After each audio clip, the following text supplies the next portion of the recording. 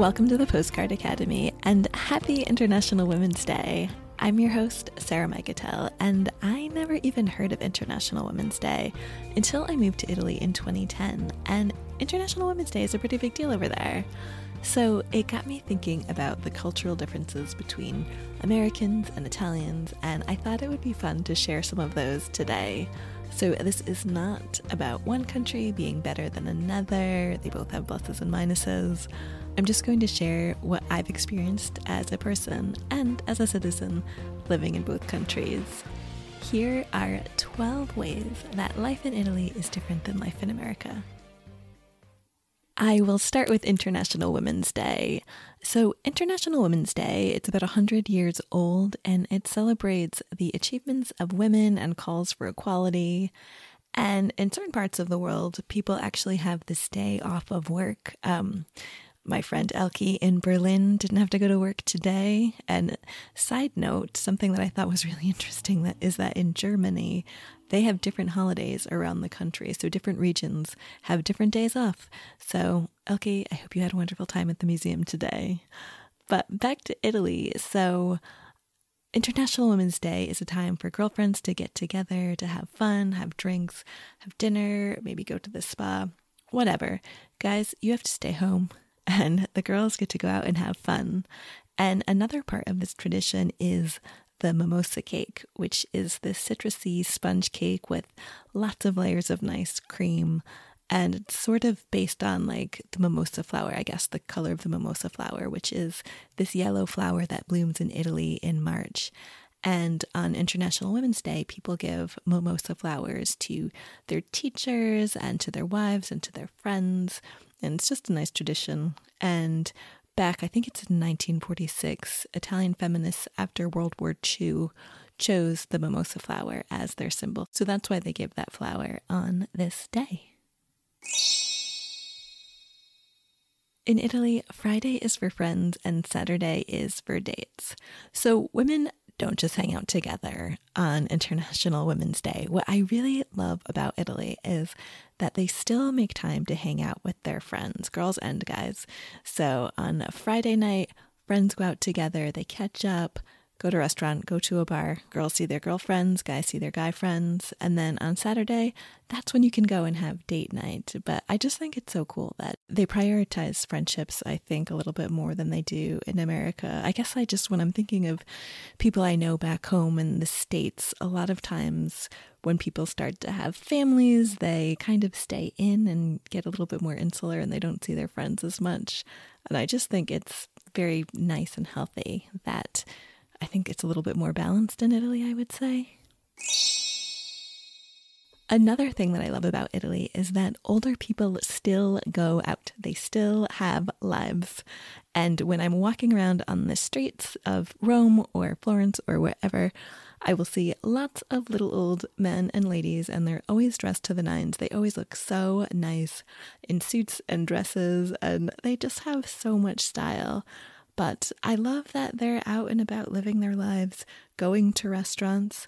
One of my favorite things, maybe even my favorite thing about Italy, is that when I go to a restaurant, so many people are older than me. It's like the restaurants are filled with people like 30s and older, a lot older actually a lot of the time.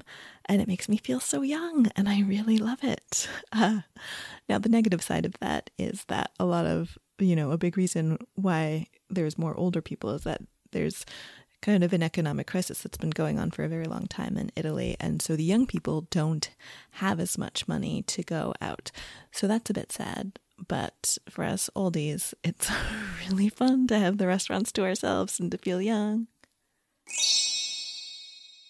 Okay, so I just mentioned that the restaurants and the older people going out and everything is one of my favorite things about Italy. And another difference between the US and Italy, you probably know this already, but Italy has so many food rules and they eat much later than Americans. So lunch is generally 12 to 3-ish, and then the restaurants usually close.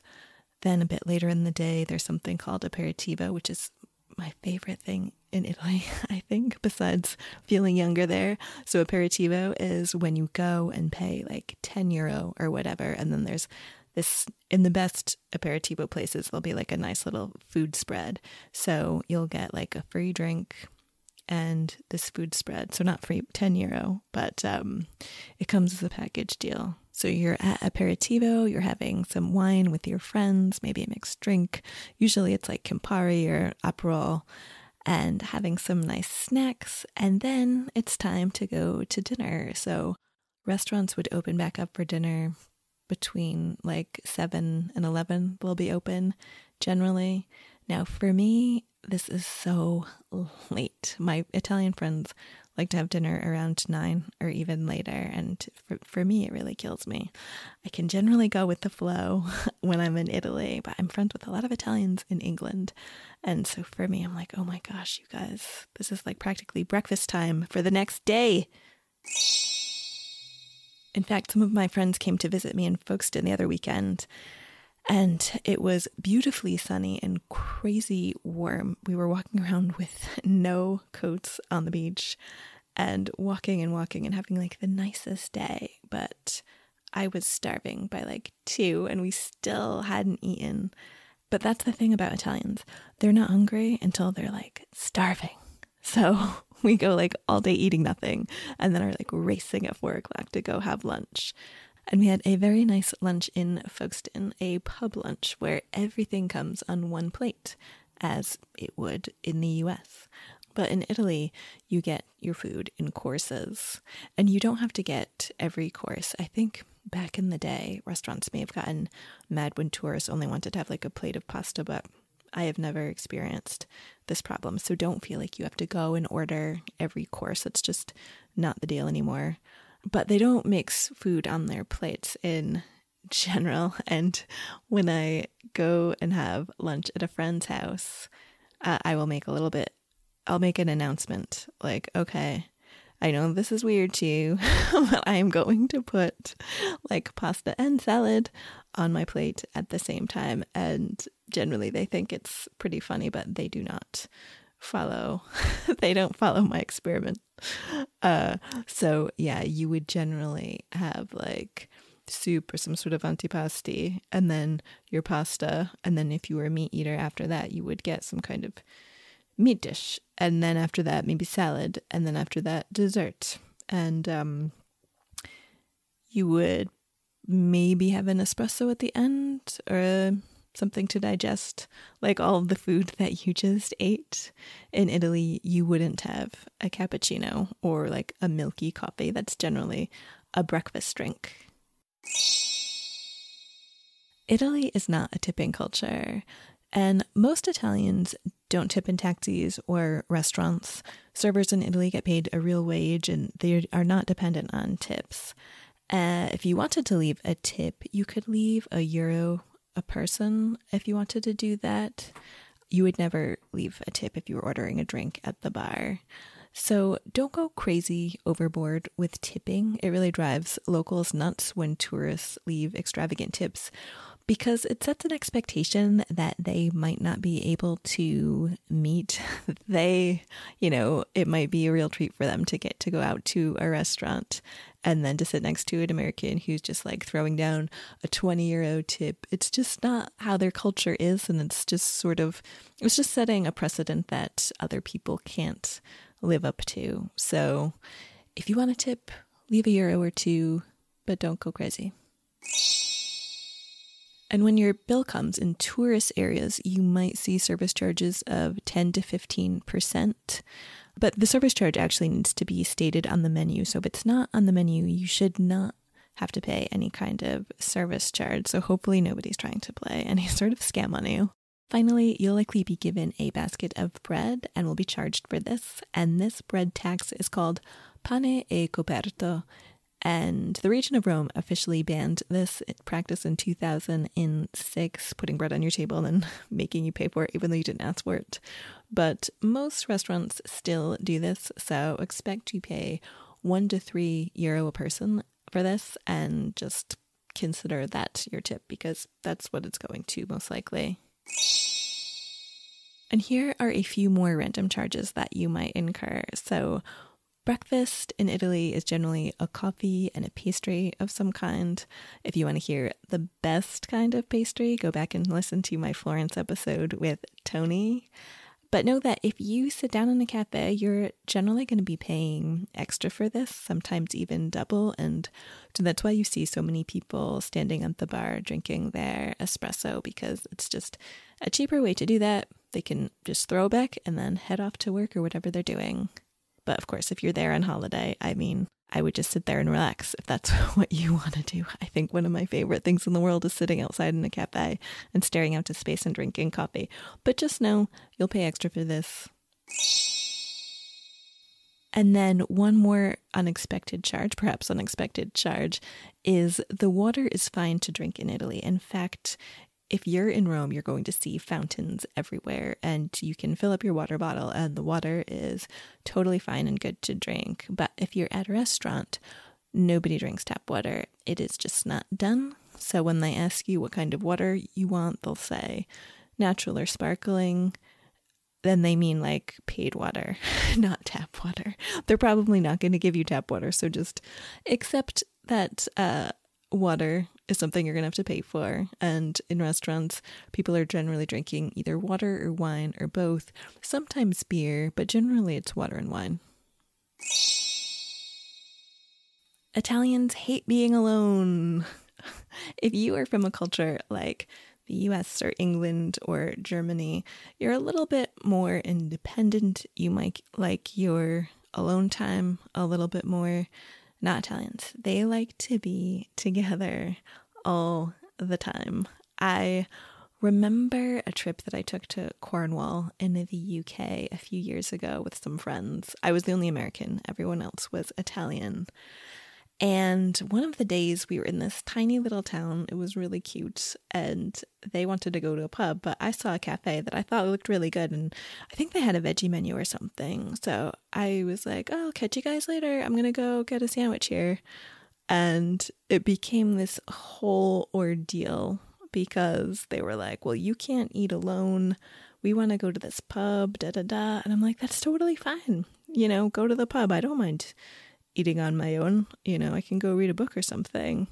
And then they begrudgingly came with me to my cafe, and I was like, you guys don't have to be here. Anyway, it was just like a cultural misunderstanding. But that can happen. Yeah, Italians love being together, and I think that's really nice, but it's something that you have to get used to, especially if you're traveling. And I guess that's something for everybody to consider, no matter whether your potential travel partner is Italian or not. It's a very good idea to have a good understanding of what your travel partner's travel style is.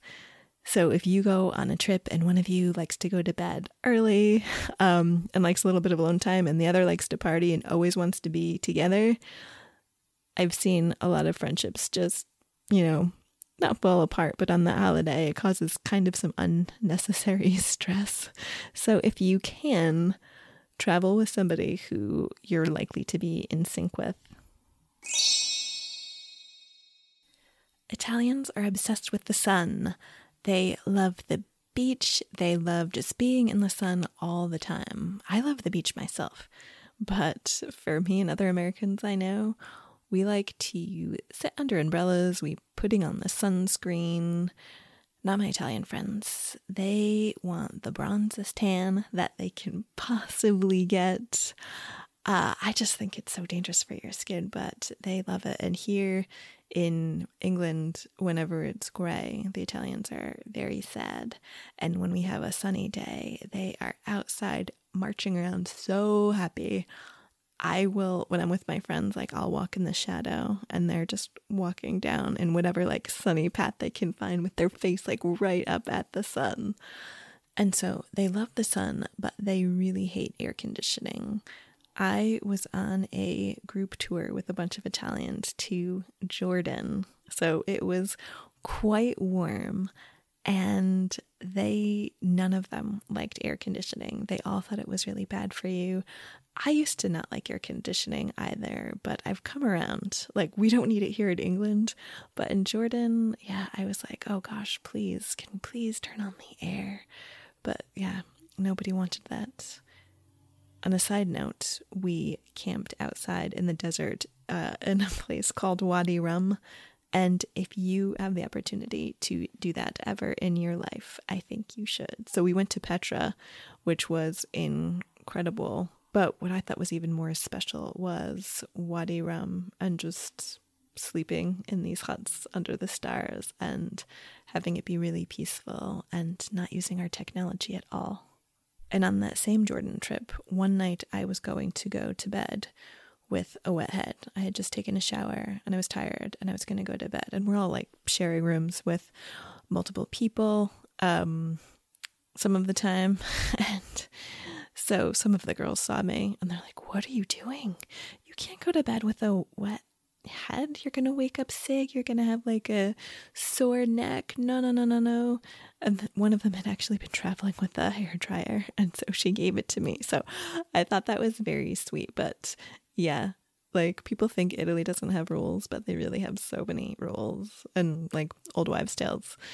And so anyway, I blow dried my hair that night. And another one is you cannot go swimming until an hour after you eat. But I've also heard, or an Italian told me, I was going to take a shower once after lunch. And she was like, oh, no, you have to wait an hour. So I just went in Rome. So if an Italian invites you over to their house, it's customary to, when you're at the door, say permesso, which just means, can I come in? And then they'll say, yes, of course, come on in.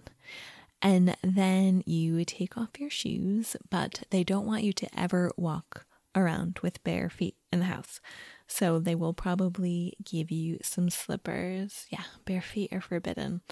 I've tried that a few times and it really freaks them out. They are just worried that you will catch your death, which is very sweet. So I will put on the slippers. And homes in Italy are very comfortable and really well made in general. And a lot of them have blackout shades, which I love. It helps you sleep so much better. But a lot of my friends, Italian friends here in England, complain about the houses here because some of them can be very drafty. And in Italy, even the homes that are hundreds of years old, on the inside, they do a pretty good job of keeping them just really nice and comfortable. So I like the Italian homes quite a bit. Oh, and upon entering the home, Italians love compliments, but then they act like it's no big deal. So if you walk in, they'll say, oh, so what do you think? What do you think about the house? And you'll say, oh my gosh, it's great. I love it. And they'll say, oh, it's nothing simple. It's so simple. It's nothing luxurious. And but they love their compliments. So when you go into somebody's house, just tell them how awesome it is and they will love you. In Italy, there is a feeling of hopelessness when it comes to jobs and the economy. Most of my Italian friends in Italy are unemployed or underemployed, which is fun for me because when I'm there, we can hang out with their moms and eat good food. But they're really smart, really educated people and they want to be working. But the economy is just not that great. And that means that people stay in jobs that they hate for a really long time because they are too afraid to start something else. Like, what if they get a new job and then that place lays them off like a few months later? And so there's just a lot of unhappiness when it comes to work and a lot of people afraid of trying new things. Whereas in the US, we might have our problems, but one thing that we do have is a can-do spirit and hope and innovative people who think that they can strike out on their own and make things happen. And I love that about the US.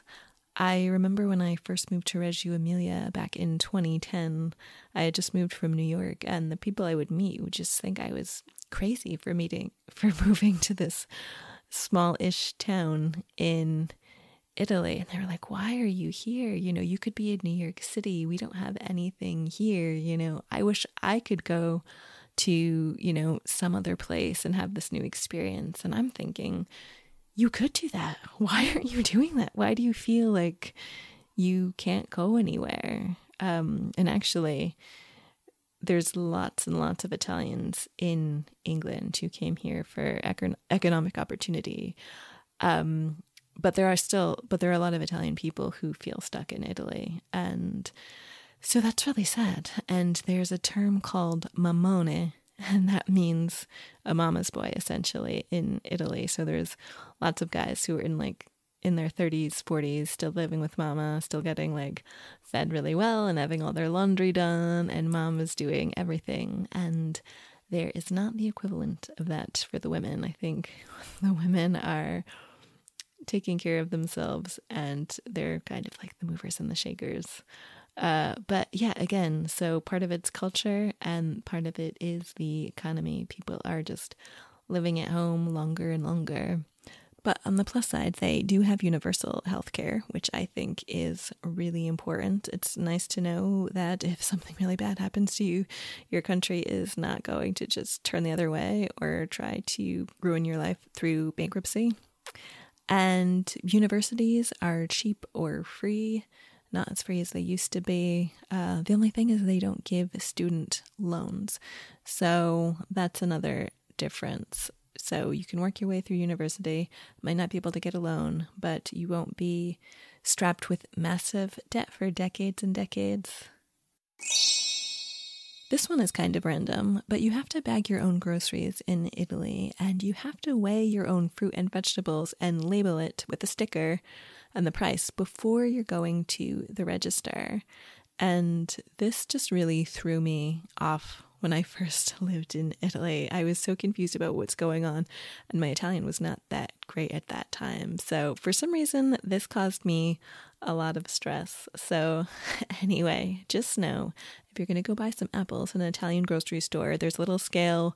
You punch the number, put the stickers on it, and then when you go up and pay for it, just expect to bag your own groceries, and you'll have to pay 5 cents or something for the bag. And also, this is huge.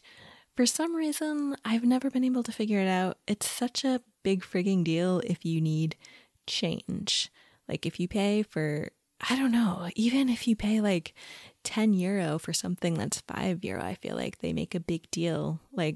Don't you have €5 exactly? And if you don't, it's this huge drama. So that's another difference. The customer service is not the same as the US. I have to say, I will give US credit for that. We have got good customer service. And if you need change, in general, nobody's going to make a fuss. In Italy, they will. But hey, if you don't have exact change for them, they're going to have to give you change. So that's just how it is. It seems like every town in Italy speaks with a different dialect. Italy actually didn't unify until 1861, so that actually makes it younger than the US. Of course, there was the Roman Empire, but after this, there were a bunch of independent states, and they developed their own food and cultures and ways of speaking, and they were occupied by different groups.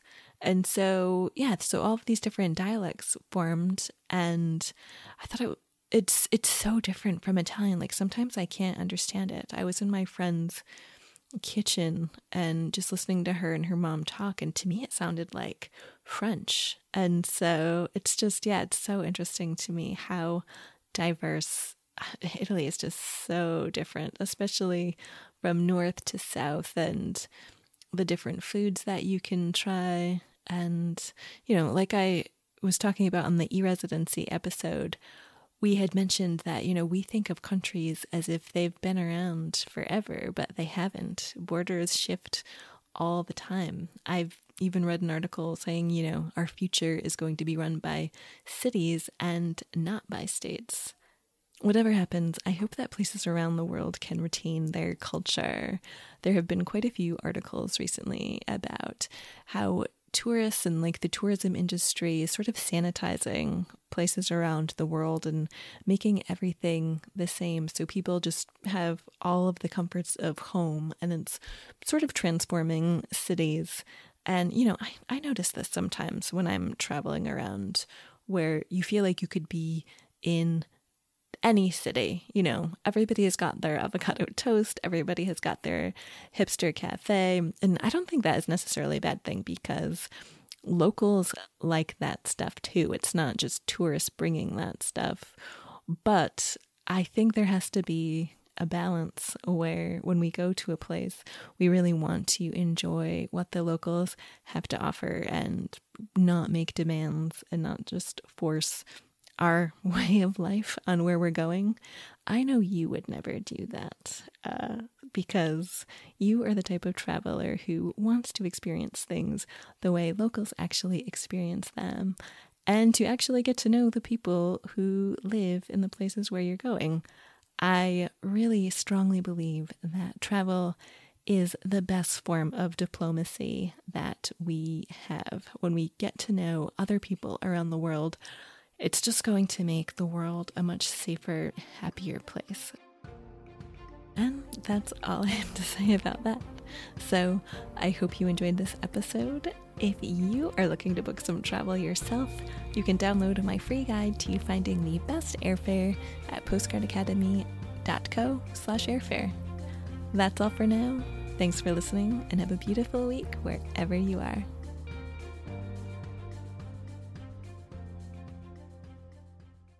Hey, let's continue the conversation. Head on over to my blog on Substack for more content on how to thrive through better communication, stoicism, and global exploration. That is right, blogging is cool again over on the Substack platform. There you can chat with me in the comments, and I have plenty of bonuses for paid subscribers, or you can just read for free. So click the link in the episode notes to access the Substack Live Without Borders.